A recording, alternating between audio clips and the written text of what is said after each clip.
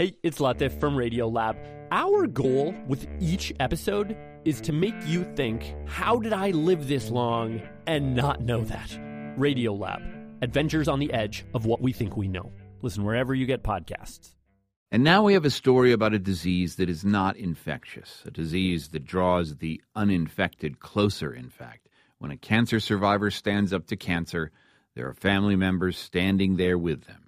And we want you to meet some of the family members of the women we've been following in our breast cancer series, Under Her Skin. Hi, my name is Demetrius Johnson. I am the daughter to Lisa Eccles, and I just wanted to give you all an insight on how women that have breast cancer, what the children and the young women feel, knowing that their mother has breast cancer. Demetrius Johnson is 25, and for all of those 25 years, her mother's presence was as immovable as a rock, a mountain even. And then she got the news that her mother, Lisa Eccles, had cancer. The automatic thing that I thought was, I'm about to lose my mother.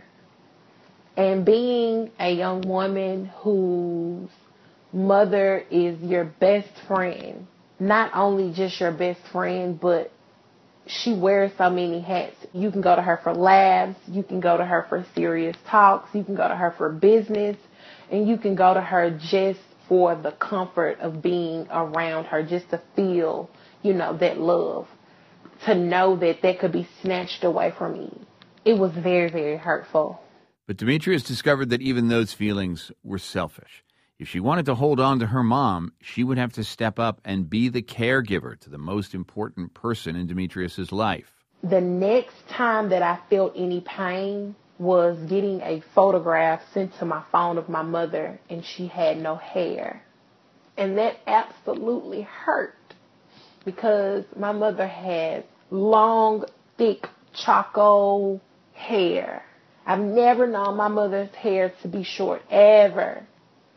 So for her not to have any, it took a toll on me. And I told her, since you don't have any hair, do you want me to cut my hair off? And she said, no, I'm fine. If there's something that you want to do, then do it. But you don't have to, I'm fine. And I realized Bob is beautiful, and she's beautiful. And she's embraced it. She's smiling. So I have to embrace it and smile. My mother is a fighter, and we were going to fight this battle together. Family and friends in this fight. We had the pleasure of meeting Doris Johnson, one of cancer survivor Anita Coleman's best friends. But I've been there, I've been on this last journey with her every step of it, from the moment that she found out to where we are right now. Doris and Anita made the journey together to New York City. Anita was afraid to fly. Doris secretly is afraid she won't have enough strength for her friend Anita. I consider myself blessed to be in her presence, because to see a person go through this and you're like, oh, I don't know if I had that strength too, because it's not easy. It's just not easy. And before I didn't realize, when they say, oh, I got cancer treatment, I'm doing this, what is that? But after going through it, I'm like, okay, there's a whole lot of stuff involved. Doris says that Anita's willingness to tell everybody her story in her radio diary, even to proudly and playfully yank off her wig and laugh about her bald head, as she did one time when we were all standing next to the water looking at the Statue of Liberty, Doris sees this sense of pure peace in her friend. That's a good thing, because it's a positive story. It's her story, and people will see that they can also arrive at the other side. If you're willing to fight for your life, you get there. And some, they need to hear that. You just need to hear good things. At least I do. And I've watched her at her worst, and we've crawled through it together, and then she's ready to go. Okay, let's go. But how does a father react when he learns that his daughter might be taken by cancer? A daughter passing on before a parent.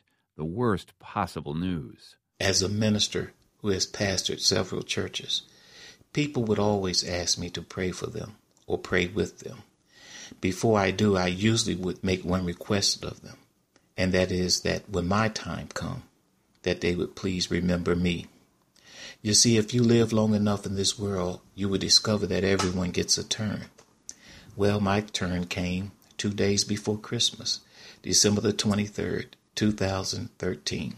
It was the day Keith Miller learned that his 28-year-old daughter, Crystal Miller, was diagnosed with breast cancer. I don't have a problem telling you that for a brief moment, my faith was shaken. When no one was around, I cried. I cried in my car. I cried in my room. I cried on my bed. The tears would just come out of nowhere. Every time I traveled from my home in Delaware to Mount Sinai, New York, to be with her during her treatments, a few tears would come out of nowhere. Seeing my baby, my daughter, taking chemo and losing her hair was very difficult. The lump removal, the radiation treatments that followed didn't make it any easier. Being with her during treatments taught me a few things. It was also during those treatments that Keith realized that while his daughter had support, himself, his wife, Crystal's 2 brothers, many of the women showing up for chemotherapy and radiation were all alone. What I take away from this experience of watching these women go through treatment is that having a support system is one of the most important steps to healing. I just want to tell all of those who may be going through that you're never alone. To my daughter and all the daughters out there, I dedicate this song found on YouTube by songwriter Shannon Sanders, and I hope that everyone will get a chance to see and hear it. You'll always be Daddy's little girl. Yes, you will. Yes, you will. Yes, you will. You'll always be Daddy's little girl. Yes, you will. Yes, you will. Our thanks go out to Keith Miller, Demetrius Johnson, and Doris Adams for joining us in this journey alongside Crystal, Lisa, and Anita.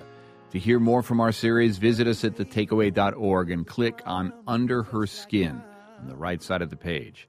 You can also join the conversation online by joining our Under Her Skin group on Facebook. Only one was